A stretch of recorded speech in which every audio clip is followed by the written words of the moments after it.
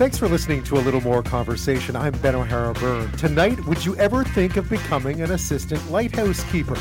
The Canadian Coast Guard is looking to lure people to remote parts of British Columbia with promises of oceanside living and $1 million view.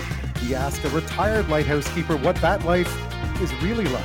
You never get a second chance to make a first impression, the saying goes. So how do you make a good one?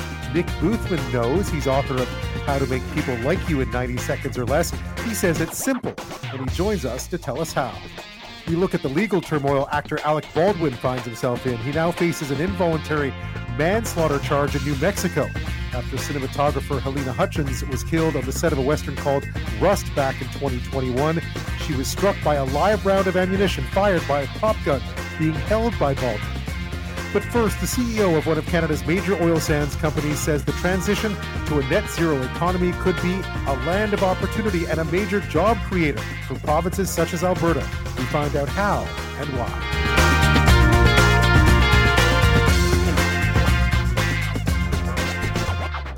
First up tonight, it is probably the most important and divisive economic issue and debate that we're having in this country right now.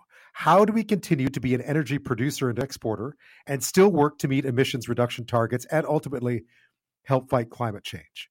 Whatever your personal position is on the science of climate change, on the impact of the energy industry has on what impact it has on it, whether you think we should shut it down entirely or leave it alone completely, governments, well, major investors really, in other words, the money, has already looked into the future and decided that we are transitioning now. It's starting to a lower carbon future. Just look at what the big pension funds are doing. Look at what the big money, the BlackRocks of the world are doing. They're looking to this and they're thinking there's money to be made here. And once that begins, it's done. It's happening. It just depends whether we get on that train or not. And it seems like we really should. The issue is, of course, what happens between now and then. And that's where we get into this really turbocharged term, just transition. That term itself has means all kinds of things to all kinds of people, but let's just call it a transition and see if it's equitable. Okay, how about we leave it at that? It is, how do we do that?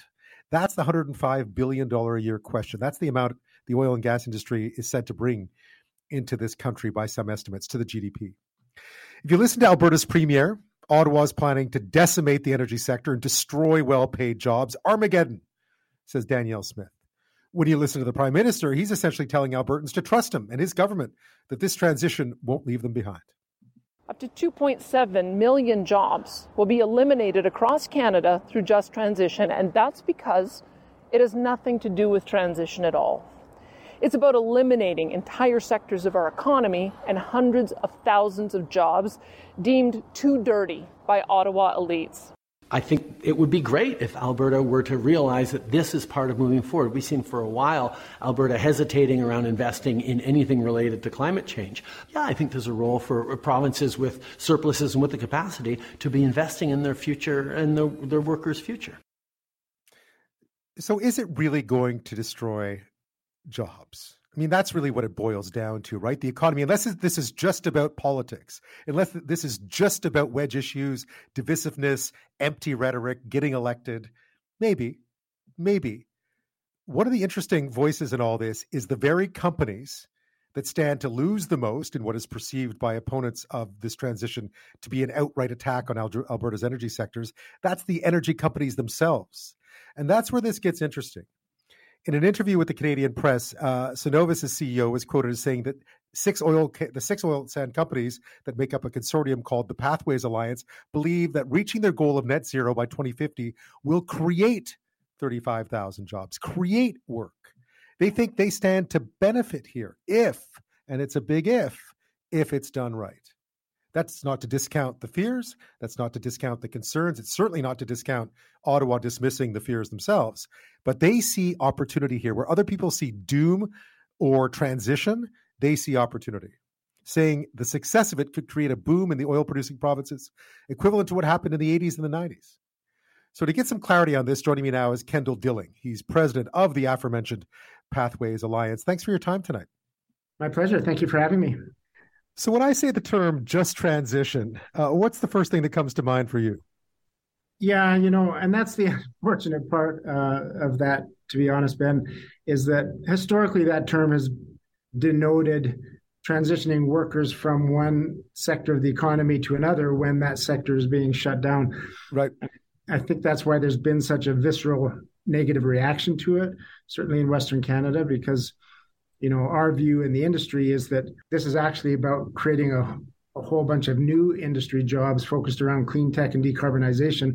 And it's not really a question of transitioning workers out of the industry. And I think that's why there's been angst. Yeah, which is unfortunate because it seems like we shouldn't be arguing about the semantics of it when we know the sort of the transition has already kind of begun, and we're in a good position to be a big part of it, I would think. Yeah, 100%. I mean, speaking for the oil sands and the industry largely, we are, 100% committed on this path to net zero.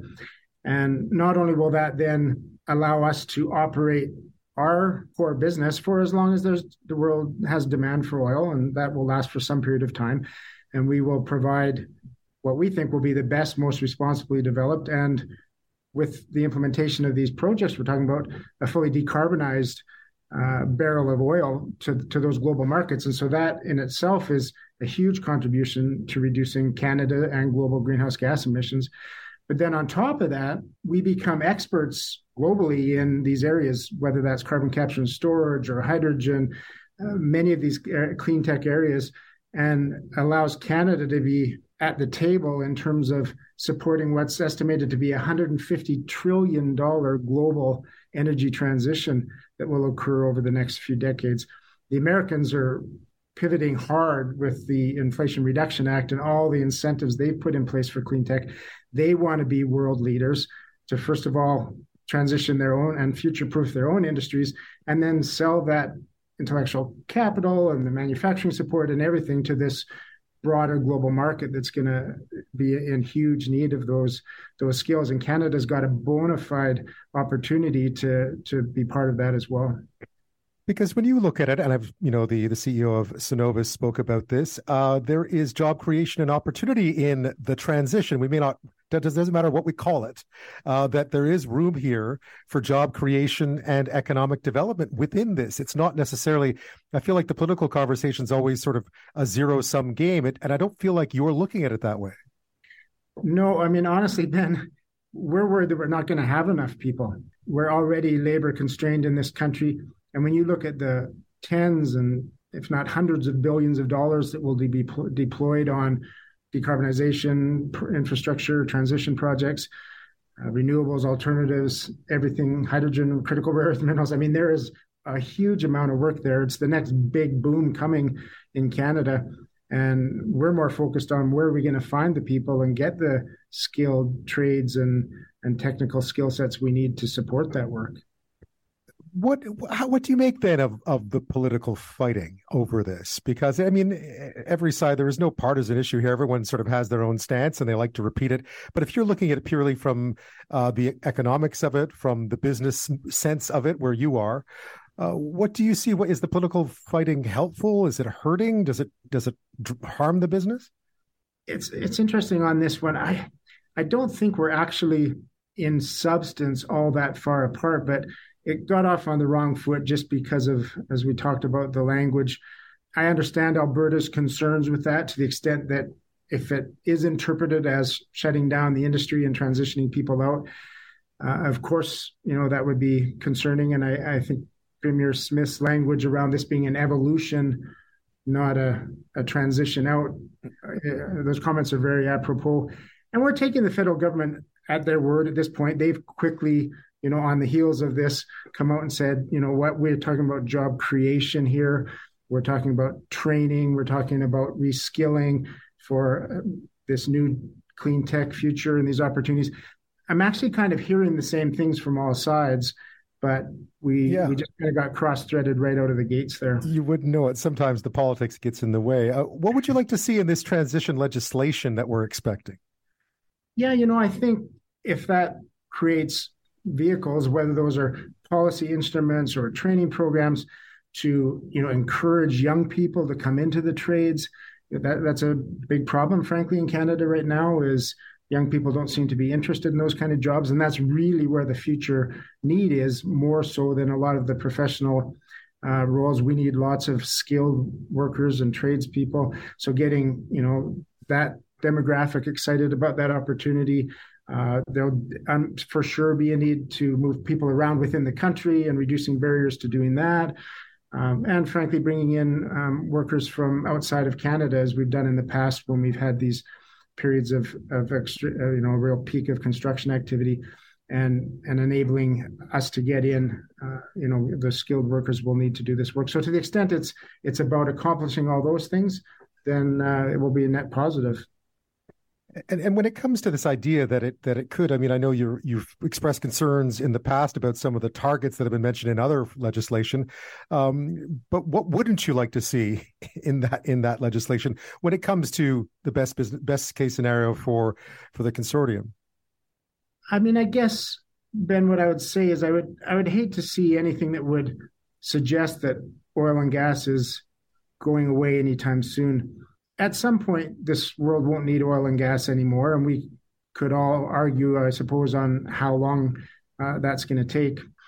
But as long as there is a demand, we need to be aggressively decarbonizing the production and use of fossil fuels, parallel path with developing alternative and non-emitting sources of energy. You mentioned it earlier, the Democrats in the U.S., the Biden government has poured a ton of money into trying to get on the front foot when it comes to the sort of transition, as we'll continue to use that word just because it's not, forget the quote unquote just transition, we'll just call it a transition.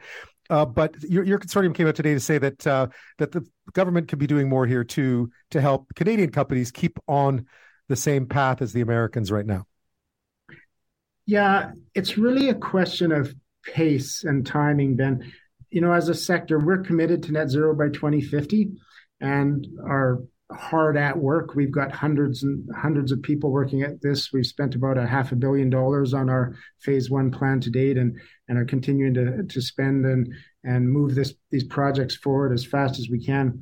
But there is a limit to how fast we can move. And, the government's ambitions by 2030 are more than we can sustain as an industry, that scale of reductions at that pace without support. And we understand the reasons for their extremely ambitious agenda. I mean, there's the climate imperative we spoke of, and there's our international commitments, and then there's situating ourselves to be global leaders in this emerging clean tech transition opportunity. So all that means is to advance these projects at that scale, at that pace, then it's got to be a public-private partnership. And the U.S. is clearly moving very aggressively on that. And if you listen to Deputy Prime Minister Freeland in the fall economic statement, Canada certainly recognizes that and is seized by the fact that we need to be competitive, or investment capital will tend to flow into the U.S. and we'll struggle to attract the capital we need to decarbonize our own industries here. I guess that's part of the issue, is where does that capital go, right? I mean, therein lies part of the problem. I mean, the question always comes up, and I know this is cyclical for your industry, but you're enjoying some good times now. Of course, the public looks at that and says, well, we have hospitals to pay for. Why should we be paying for this? Why should taxpayers' dollars go into supporting this? What do you say to that? Yeah, so we are coming off a good period here from a commodity price cycle perspective. Of course, only a couple of years ago, many of our companies were on life support. Really, the last year and a bit has allowed us to restore our balance sheets, pay off a bunch of debt, return some money to shareholders who had stayed with us patiently through that period of time. And this is actually all hugely positive, because we're now in a position to actually be able to fund these major decarbonization projects going forward.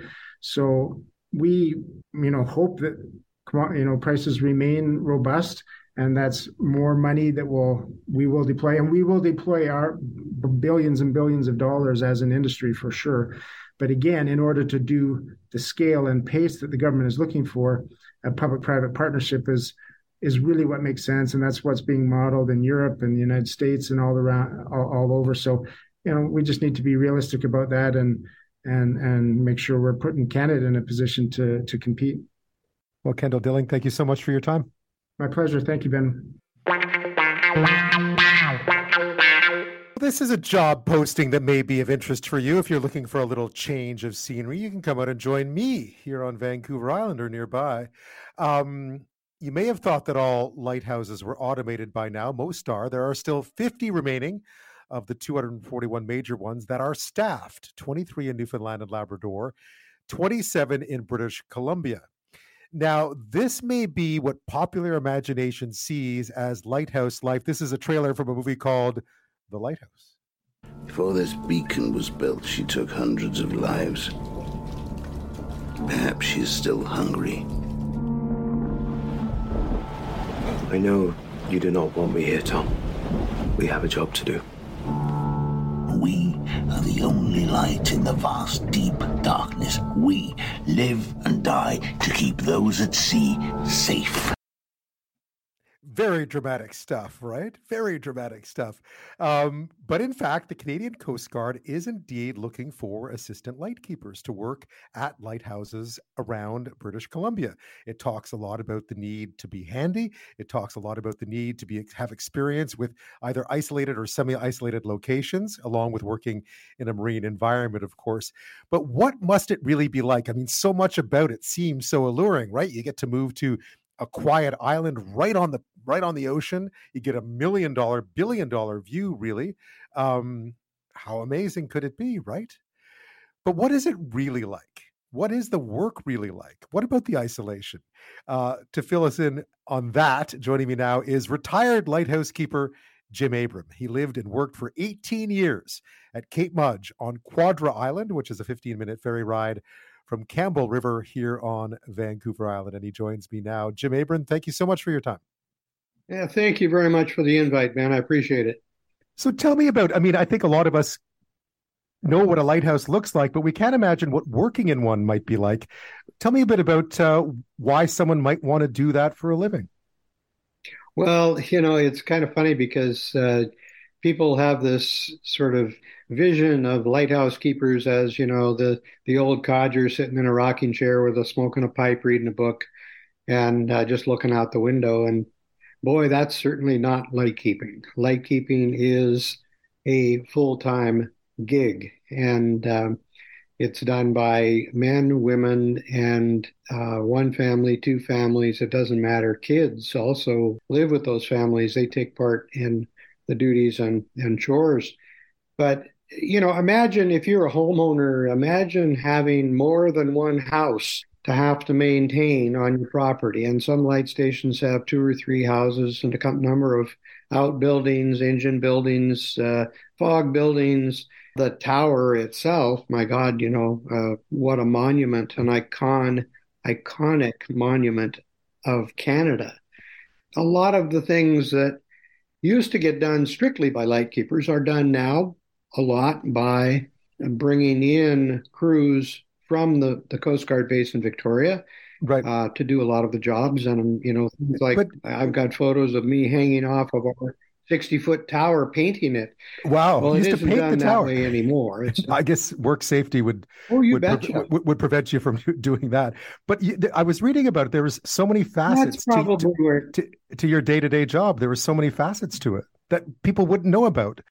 Well, it starts at like 3:00 in the morning where you get up and you go out and you do a weather report because, the weather reporting that is done by light stations is not just used by mariners. It's also used by aviators. And we have one of the biggest seaplane fleets on the coast, on the BC coast. But, the lightkeepers give those weather reports every 3 hours on the second to the Marine Communication Centers, which are the Coast Guard radio stations. And we transmit to them. They then transmit to Rescue Coordination Center. They transmit to Atmospheric Environment Service. There's a whole family of people connected here through Coast Guard. Coast Guard is one big family. Right. Tell me a bit about what we all think of as a lighthouse keeper's main duty, which is distress, right? Yeah. Well, distress is certainly something that we deal with.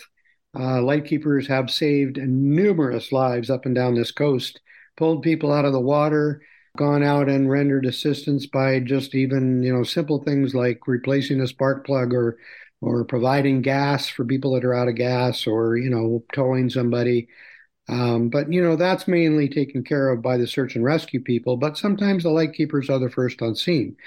So they do that. They also, the distress part of it is preventative in the weather reporting, because by people having proper weather reports, they either go out or they don't go out. And that's everything from a tin boat, 14-foot tin boat, clear up to a huge ocean liner or a cruise ship. They listen to these reports. One of the things that came out was the isolation aspect of it. Even in this latest job posting, they talk about having had experience with either self-isolation or isolation at work. What was that like? Well, it's one of the things that they always warn you about, and is certainly always a possibility. But the isolation is not so bad because of the fact that usually it's two families on the station. So you have interaction with other humans. You have your own family if you have a family. And you also have a network of people out there that you deal with all the time, either on boats or through the Coast Guard or a helicopter landing or a station boat landing or whatever. So it's not like you're completely isolated. Certainly, you do have to know how to take care of your spare time. And most lightkeepers, the ones that stick around and remain as lightkeepers to provide the service, they know how to do it. And they're the ones that are the longtime lightkeepers that stay and continue to provide the most cost-efficient service of anything in Canada. Right, such as yourself, right? I mean, you got used to the isolation. How did you do that? I was there for 25 years with my family. We had I had two kids, and they grew up on the stations. And we had another family. They had two kids, so of course there was interaction there. And we worked a sort of 12 on, 12 off shift where you did your weather reporting, but you also worked together during the daylight hours to do the jobs that needed doing, like the painting, the maintenance, the carpentry, the whatever.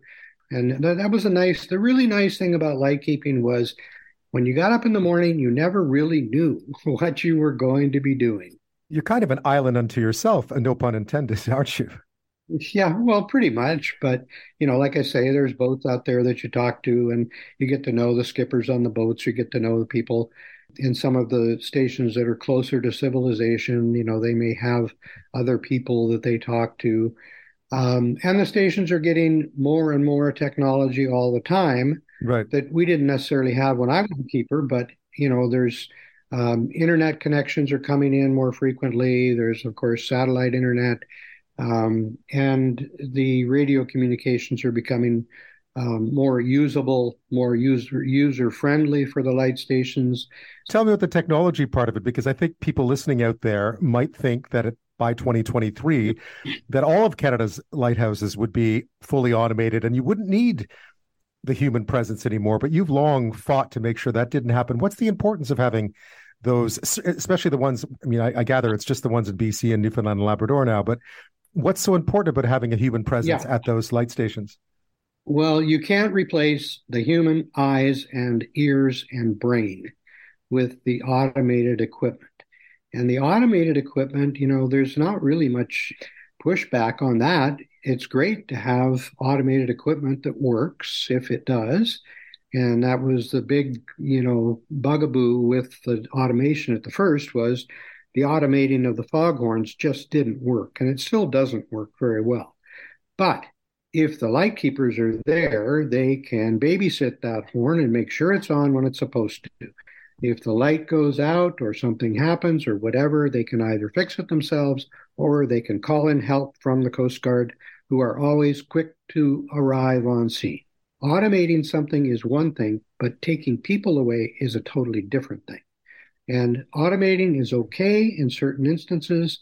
The removal of the staff to do all of the other things that they do is not okay. They do marine mammal sightings, they do bird sightings, they do all kinds of environmental testing, they do water and salinity. I mean, my God, we've got an ocean that's acidifying, And yet we still test the water at light stations for 60, 70 years of record so far.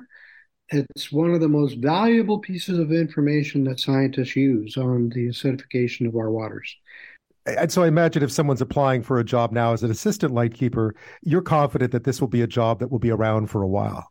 I am totally confident because I have a letter from the minister and the Senate and the Prime Minister saying basically that they do not intend to take a run at light stations again because of the fact that the public has spoken loud and clear that they need people on the lights to make sure that they are always functioning the way they should be, and that we are making good use of the infrastructure that Canadian Coast Guard has supplied by building these light stations. I mean, they're in 27 spots here and 24 on the East Coast. They're there because those are the worst spots on the water. That's why they're there. So, it's really good that you can have a human presence. There's nobody else living around there, very few people living around light stations. There's some First Nations that are very close to the light stations, and they're getting more and more involved with the Coastal Guardians, which is a great program. And, that just means we'll have more people that will be doing more of the distress-related issues. If I'm looking at this as a position, what's the best part about the job? What's the worst part about that job? Well, the best part of the job is that you're living in, a $1 million view place. You're living in nature. You've got, some places have huge pounding waves on their shores and some don't. But, you're basically in nature and you have that always to fall back on, to be a part of, and you are serving the public. That's the best thing that I found about lightkeeping was I could legitimately say I was 100% a public servant. The worst thing was when there was a marine tragedy. Sometimes you were lucky and you got to pull people out of the water in your station boat and take them in and warm them up and feed them. The worst part was when that tragedy didn't go so well and you had to deal with death. And, that was very trying in the olden days. In these days, when I say olden days, I'm talking about when I was there from 78 to 03. But now, there's pretty much immediate contact with a search and rescue station, with a helicopter station, with somebody to be able to get out there and take care of those issues. You don't necessarily, as a lightkeeper, have to do it. Any advice to anyone thinking of applying for one of these assistant lightkeepers jobs? I helped sort of push the Coast Guard communications people to concentrate on getting lightkeepers, because from talking with the Coast Guard, top dogs at the base, right up to the assistant commissioner, I knew, and everybody knew that we were short of people. And when you're short of people, you can't run the station. So, getting that ad out there was one of the best things that they could have possibly done. On my own Facebook page, I've got something like 200 hits on that particular item, and people are still doing it. There's still every day, there's some coming in. But the best thing that I can advise people that are looking at it is apply now. Do it. It goes until 2023, I believe, December, for the application process. But get your name in there. You'll never regret it. Well, Jim Abram, thank you so much for your stories, your insight on this. Ben, I just enjoy it. I could talk about it forever, but I know you've got only so many minutes. The resignation of Jacinda Ardern yesterday sort of prompted a bit of this next story we're about to do. And it was a bit about sort of empathy and the ability to connect. And I found one of the things that was most fascinating about Jacinda Ardern, and it doesn't matter what you thought of her policies or her politics, was she was an incredibly gifted communicator. And she seemed to have this ability to connect. And this was two-dimensional as well. She was able to do this while doing videos, while doing, while speaking in public, while giving speeches to the, speaking in front of the UN, amongst other things, appearing on talk shows. She just had that knack. And it got me thinking about that whole notion of communicating. And one of them, of course, is all about first impressions. You don't get a second chance to make a first impression, obviously, as the old saying goes. Apparently, in less than 1/10 of a second of seeing someone for the first time, our brain processes information about the person's face, which leads to quick conclusions about their qualities, about such things as trustworthiness, competency, friendliness, honesty, morality, all of it. This was published back in 2006 in a magazine called Psychological Science. And this dates back to evolutionary times when, for survival purposes, obviously, we had to assess friend or foe. That's where our next guest comes in, because making a first impression can be really tough. Or is it? Or is it? Do we worry too much about it? Do we do it badly because we plan too much? Do we take the wrong approach? Are there little things we should be doing that can really help us out? Or are we self-defeating about it? Do we talk ourselves out of it? My next guest says it's actually really easy to do, and he explains how. Nick Boothman is the author of How to Make People Like You in 90 Seconds or Less. That's not long. And Convince Them in 90 Seconds or Less. So, minute and a half well spent. Nick Boothman, thank you for your time tonight. Oh, my pleasure. You're kidding. This is a fascinating story because it has a great, we use the term origin story way too loosely now, but it has a really fascinating origin story with the job that you did long ago, which was photographer, and how you had to develop rapport to do that job properly. Well, yeah, I mean, pretty much, in any job, it's all mostly about getting on with people. Right. Life doesn't happen without talking to strangers, and neither does business, and neither does love, really. So at some point, it's kind of important. Yeah, and then you decided to really focus on that. So tell me about this notion of the survival of the friendliest, so to speak. I don't know where to begin. When I do this with my audiences, I say, look, okay, how many are we in here now? 400 people. Imagine we're on a cruise ship, something happens, it sinks, we go to an island, all we've got is our life jackets, the clothes we came on, and we came ashore in. Now, really, is it going to be the survival of the tough guys that make this happen? Or is it all of us working together? The sun's shining above, we got no water to drink, we need to divide up into teams and do this and do that. In other words, I'm sorry, Darwin, but you had a good point. Well, look, obviously, I'm not going to knock him. I lose too many readers that way, but yeah. But it is survival of the friendliness. The only reason that our particular strain of Homo sapiens survived and my Neanderthal cousins didn't is because we could get together and work together and do stuff like that. What's happening right now? What's happening right now? We're a couple of strangers. We met for the first time, and you're making some magic here. Well, exactly. I mean, that's the whole point of it, right? It is, and we enjoy it. We enjoy it as a group too. We like watching. I mean, that's why people eavesdrop on good conversations or listen to other people's conversations. We enjoy the connection, even if we're not the ones making it. Oh, listen, and has the internet affected that? You betcha. It's all a big snoop. Oh, what's she doing today? What are they eating? Well, why aren't I eating that stuff? Why don't I look like that? Well, they don't either. Okay. Yeah.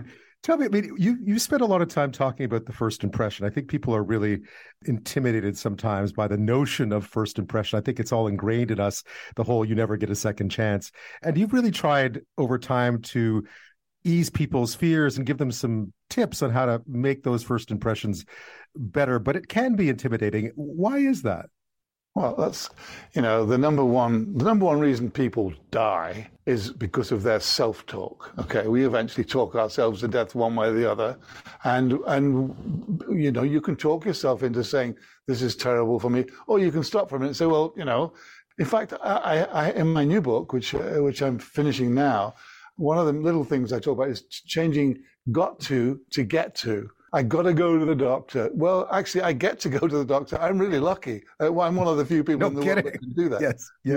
I've got to make my bed. I've got a bed, man. I get to make my bed. Well, I've got to make a first impression. No, I get to make a first impression. It's going to take me somewhere. Something's going to happen because sooner or later, one thing leads to another, etc. And that's how it goes. Yeah. And so, first impressions are huge. But they are, if you actually look at what a first impression is. It is simply finding common ground with somebody else. That's all a first impression is for. You talk a lot about that, about assuming rapport, so that you don't assume the other person's not going to want to talk about something. You just sort of throw it out there, provided it's not too, I mean, I know there are boundaries, but you're trying to look for something that that says, I want to get to know you. Well, it's not that complicated. No. Assuming rapport is you just start talking to someone as if they're your favorite cousin or you had lunch with them last Sunday. Wow. That's what we just did. That's what people who are really good at this can do. I have tons of examples. My books are all about show, don't tell. They're all about story. My books are just stories about people that can do stuff and those that can't. And, I had a couple of stories about me. I was standing in an art gallery looking at a painting, and suddenly I can feel someone standing next to me that's just more or less assuming my same body language as me, which was perfectly not. Well, I'm doing it now, but we're only voice here. And they just leaned over and said, "Not bad, eh?" And I said, "No, I quite like that." And then we were chatting like, we'd known each other, we'd grown up together.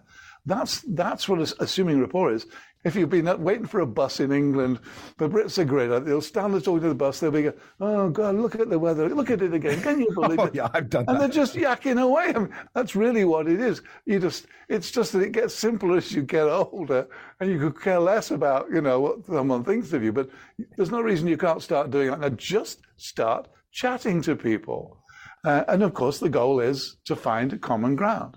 When I do briefings and for corporations, and there's, a conference call with 7 or 8 people on the line, I will always find that the CEO, if they're a good CEO, they will find common ground with me in about at most 20 seconds, which is not difficult. They say, "Oh, you got an English accent. I love London." And there we're off. We didn't need to shake hands and say, "Awfully nice of you to talk to me today." No, just get yakking. And you mentioned the talking in the queues, waiting for stuff in London. What I always found we always talk about the propensity for the English to wait in line. I always was more fascinated by what it is that they talk about, because it's a huge part of the queuing process is the chatting process. I waited in the queue to see the Queen lying in state, and the whole time we just chatted. The whole line chatted. Everyone talked to each other, and no one broke rank. No one left, one butted in. It's sort of a familiarity that's assumed right across. You're kind of in this together, and there's a certain cohesion, social cohesion there too, which is pretty awesome. And a lot of common ground. You're all lining up to do the same thing. But yeah, I mean, it's just we've scared people to death about saying, stranger danger. Don't talk to strangers. Don't talk to strangers who've got their trousers down around their ankles and their raincoats wide open. Don't talk to strangers if you're walking down a back alley with $5,000 in your hand and you count it. But most strangers, they are your ticket to anything you want in the future. Just practice talking to safe strangers for starters.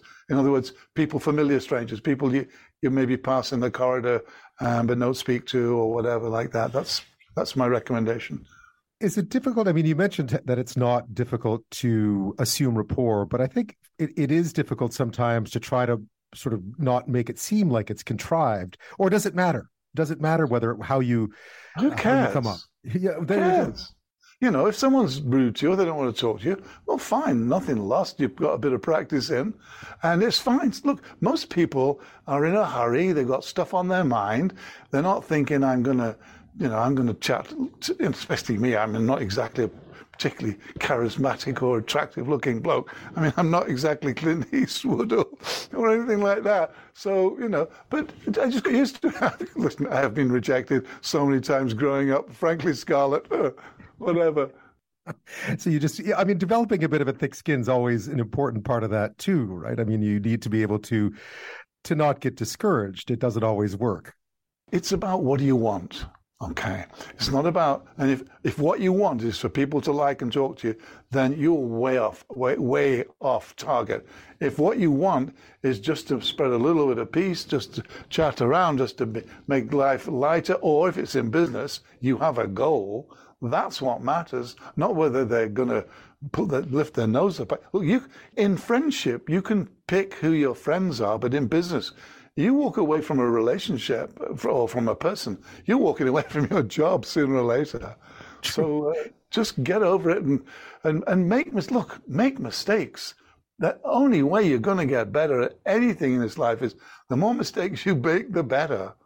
I was just writing about Sarah Blakely, who founded Spanx. She was saying, I mean, she turned that as a kid, basically into a $5 billion business.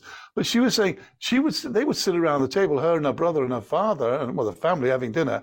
And once a week, the father would say, okay, how many mistakes have you made this week? And they'd high five every mistake they'd spoke about. Say, good for you. Now you're getting somewhere. I did the same with my kids. They can talk to anybody. They can make a speech at the drop of a hat because they just practiced it. They didn't get a chance to say, I'm shy. There's no such thing as shy anyway. Cautious and reserved maybe, but shy is not a human attribute. No. Nick, you've often talked about this idea of, we often call it sort of, good attitude, bad attitude. You don't really like that dichotomy. You think we should be looking at it different. Oh, I don't get it. A good attitude, a bad attitude, a positive attitude, a negative. No. What I talk about is really useful attitudes. What is a really useful attitude when you meet someone for the first time, or you just meet a friend again? Really useful attitudes are things like welcoming, resourceful, enthusiastic, caring, any of those. Those are really useful attitudes when you meet someone for the first time. Bored, hostile, rude, or appearing that way, those are really useless attitudes. I have people all the time and say, oh, when people get to know me, they really like me. Well, you know what? That's great for your family and your next door neighbor and anybody else who can't escape you. But when it comes to business or friendship or relationships, most of us, we can all remember when we were welcoming, or we can all remember when we were curious. That is an attitude. It's your voice tone, your words you speak, and your body language all saying the same thing. And that means when those things happen, people will trust you. I mean, they'll trust you. I mean, they'll believe you rather. I mean, you might be a villain, and if your words, your voice tone, and your body language are all saying the creepy stuff, well, they'll believe you, but they don't want to be with you. But what I'm saying is that because it is your attitude at the beginning of an encounter more than anything else that determines your success or failure, because your attitude not only drives your behavior, it drives other people's behavior. We respond to the energy, the quality and the quantity of the energy that other people give off. The energy you give off, you've got a smiley face, you're smiling all the time, you're grinning, you're paying attention, you're doing eye contact. It's easy to talk to someone who's like that. I was really curious to know what you thought of many of the things that we've been talking about since the height of the pandemic. Firstly, I think a lot of people had kind of lost practice when it came to face-to-face encounters because we were, other than people we already knew, we were sort of deprived of them for a while. And I feel like we're all trying to get used to it again. And it was harder than I think a lot of us expected. Yeah, if you have expectations. True enough. Yeah. So what do you expect? Listen, I had a guy once, it just reminded me, I do these speeches, I talk to a lot of people and I love them. And then I get the people come up at the end and they start asking me questions. And sometimes I'm thinking, are you serious? But I had one guy come up and said, I'm really worried about my son. He does not do eye contact when he talks to people. Do you have any advice? I said, how old is he? He said, he's 4 already. Oh, wow. I'm thinking, you need more help than that. But I get this all the time. People have these expectations of, look, you're just a normal person. Go out. I talk about look him in the eye, smile, and open your body language. These are the elements of a first impression. Adjust your attitude. Look him in the eye for a second. Look, it's easy. If you're not good at it, just notice what color the eyes are of the person you're speaking to. That's all. A smile, because eye contact says trust is in the air. And we all know what it's like when you don't get eye contact. A smile in our culture says that person is happy and confident. My first book, Like You, is actually unofficially, because I'm not a doctor or a psychiatrist, is unofficially recommended by the Asperger's Society. Because I do not say, tell them to smile, tell them to make eye contact. I say, find out what color their eyes are. In order to get a good smile, just say the word great over and over in bursts of 3. Great, great, great, great, great, great, under your breath. And you'll find as you approach, not when you get there. Just so great, great, great. Yeah, just don't say it out loud. Yeah. And that makes you end up with the eyes smiling and your mouth smiling. And then synchronize your body language. Look, it's really simple and it happens. When the book first came out, I made people like you in 90 seconds or less. People say, well, that fast? No way. I'm saying, look, it happens in 2 seconds. But if I called it, how to make people like you in 2 seconds or less, people would have thought I was really loco. But the Harvard School of Health Sciences did the best research on the topic. The title of their paper read, "Students seeing a 2-second video clip of a teacher with no sound came to the same conclusions about that teacher as students who spent an entire semester with them." We respond to their attitude. We always respond to other people's attitudes, right or wrong. And you can't stop people responding to your attitude. Yeah, exactly. We're wired that way, right? Yeah, it's who we are. Well, Nick Boothman, thank you so much. That's great. Thank you.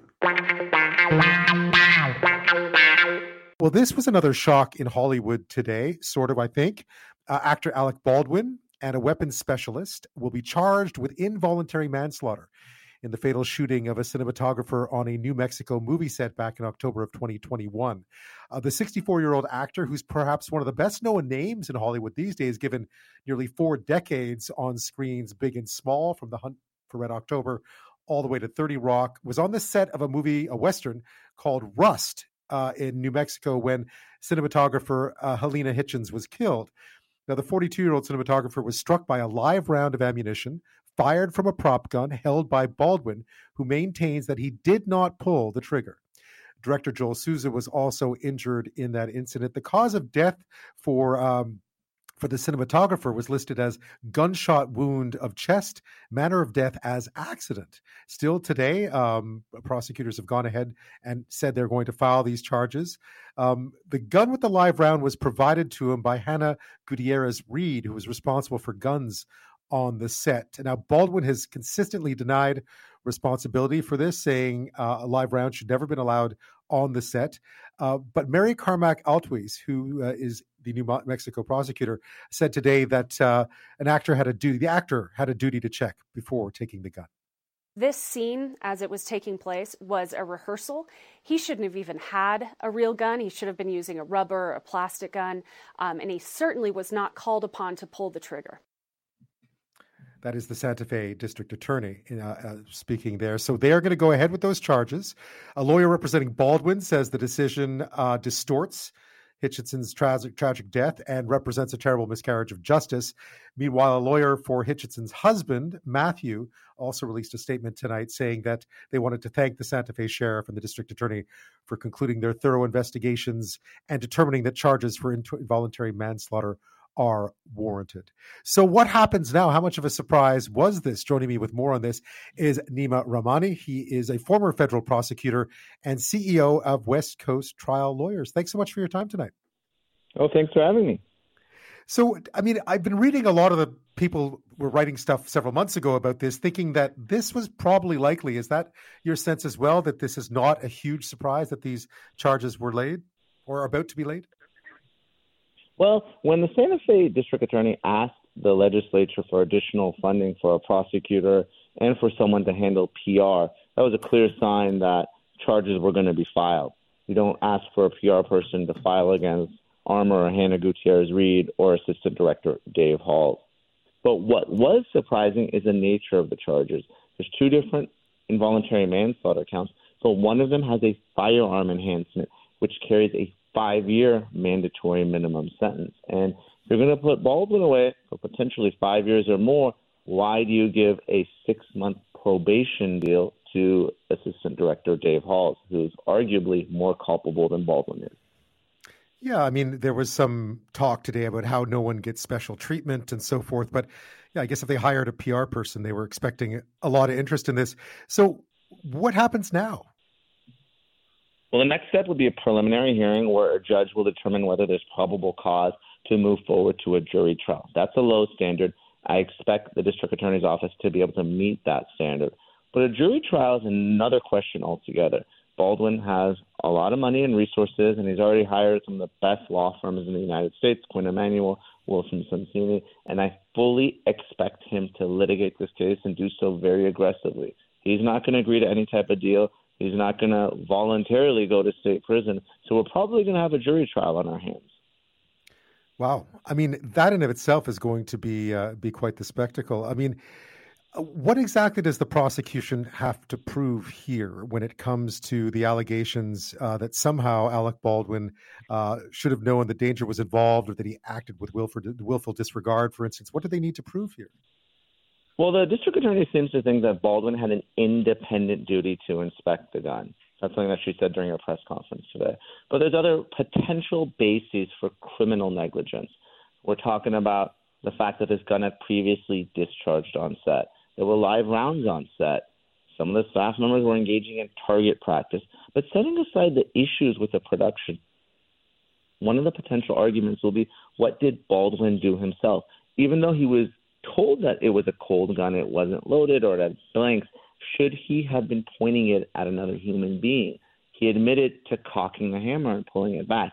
And even though he said he didn't pull the trigger, the FBI report concludes the opposite, that he did indeed pull the trigger. So I don't know if it's going to be one of those factors or a combination, but that's going to be the prosecution's theory of the case.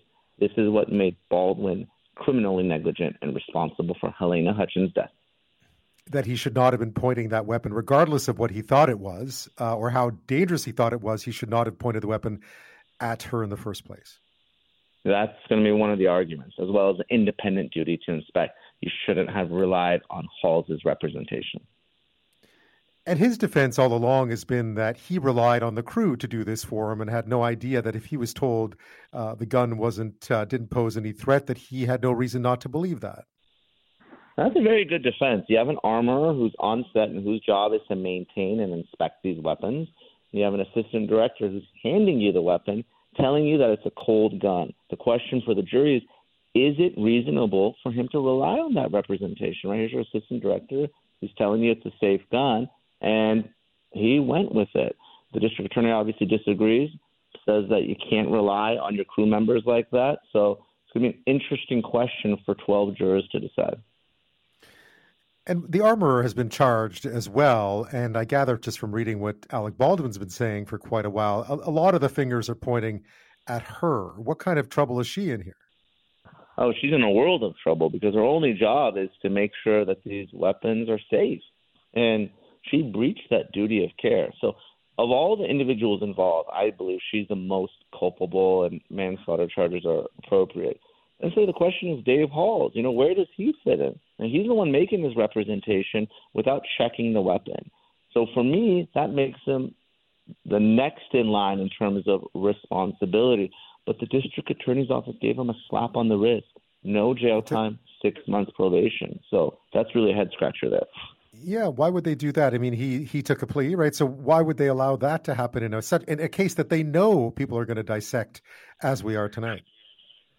I don't know the answer. It's really surprising that there's such a huge disparity in the potential sentence. You want to give someone no jail time who's more responsible than Alec Baldwin, and you want to put Baldwin away for 5 years in prison? Doesn't make any sense. How long before we could see a jury trial unfold here? And is there any way that it doesn't go that way? Is there anything that Baldwin can do between now and then to stop that from happening? Well, under New Mexico's Speedy Trial Act, the trial has to happen within 6 months, or actually 182 days of arraignment. Now, of course, that's Baldwin's right to a speedy trial. I fully expect him and his lawyers to waive that right and push this out probably to 2024. Now, there's always a possibility of some sort of plea bargain, but the prosecution and the defense are so far off from one another. Really, it would be a huge about face for the district attorney to charge Baldwin with a 5-year mandatory minimum sentence and then turn around and give them a misdemeanor or a no-time felony. That would be walking back from these charges in a way that would really be unprecedented. You either believe that Baldwin is criminally responsible for Hutchins' death and you hold him accountable and you put him in prison, or you don't charge him at all, or you give him a misdemeanor or that no-time felony that Dave Hall got out the gate. So I think the parties are going to be too far removed to really come to any sort of resolution. And there's the other issue for Alec Baldwin to consider. He's an actor. He cares about his reputation. He cares about his career. If he agrees to a sentence that involves state prison time, he may never act in Hollywood again. Yeah, I mean, you get the impression from afar here that given the tragedy, given just the absolute tragedy of this woman's death, that both the district attorney didn't feel they had any room to move. They couldn't be seen not to be enforcing the law. At the same time, Alec Baldwin had no room to move either because he clearly believes that he, as tragic as this was, that he wasn't criminally responsible for this. Right. And you nailed it. At the end of the day, district attorneys, prosecutors, they are elected officials, and there's a lot of political pressure on them in a case like this. And, there may be some other reasons. Maybe this prosecutor wants to make a name for herself, and by prosecuting and convicting Baldwin, she'll potentially advance her career. A lot of people think that celebrities in America, they get a free pass. They really don't get a free pass from prosecutors. A lot of them go after them more aggressively. What they do have an advantage in, though, is jurors. Jurors tend to love celebrities here in the United States, and they do very well when they go to trial. There's been some other civil stuff going on in the background. I believe that Alec Baldwin settled with the family of Helena Hutchins, did he not? He did. He settled with Matt Hutchins, the husband of Helena, who actually happens to be a lawyer here in Los Angeles. And as part of that civil settlement, Matt said that this was an accident. He didn't believe that criminal charges were warranted. And he actually got equity in the movie Rust and an executive producer credit. So I know Matt probably has a financial incentive for this movie to be completed and distributed. That's probably not going to happen now, and that these criminal charges will be filed. Yeah, and yet there was a statement, I think, today on behalf of him from a lawyer saying that the involuntary manslaughter charges were warranted. I guess it wasn't necessarily specifically about Baldwin, but could have been about the armorer as well. It could be, and I know Brian Tranish, the Hutchins family lawyer, I've worked with him, and sometimes attorney and client may not be on the same page, or they may have a disagreement, but that civil case has been resolved, and there's a confidential settlement that's been paid out from Baldwin and the production company, probably some insurance companies involved as well, to the Hutchins family. But it's an entirely different case. You're talking about civil negligence, a much lower standard. The example I like to give is if I'm driving home today and I rear-end someone, I'm responsible for, his or her injuries. That's civil negligence. But for me to be prosecuted criminally, I need more. If I'm texting and driving and I kill someone, that's criminal negligence. If I'm under the influence of drugs or alcohol going 120 miles an hour, well, that's gross criminal negligence. So that's the sort of standard that the prosecution needs to meet here. A mere mistake, an accident, is just not enough.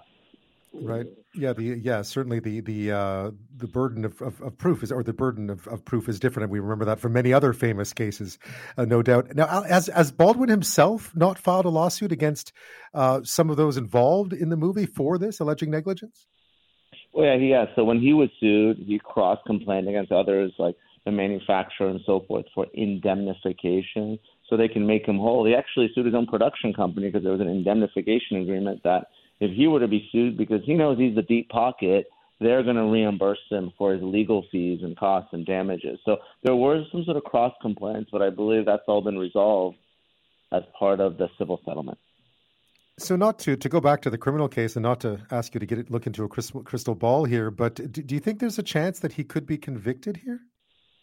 There's a possibility. You never know what 12 strangers who can't get out of jury duty will do. And this is a very unique case, really unprecedented for a prosecution like this. There has been deaths on set, but for someone to be prosecuted criminally, an actor, a high-profile individual like Alec Baldwin, this isn't something we've seen in U.S. history. So it's going to be tough to say what will happen. Sometimes you see these criminal cases and you know that you're marching towards an inevitable guilty verdict. I don't see that here. I think Baldwin's team, they're going to litigate this case very aggressively, and I could see them actually winning. And I guess it'll change some of the culture on movie sets as well. Neama Rahmani, thank you so much for your insight on this tonight. Much appreciated. Oh, thanks for having me.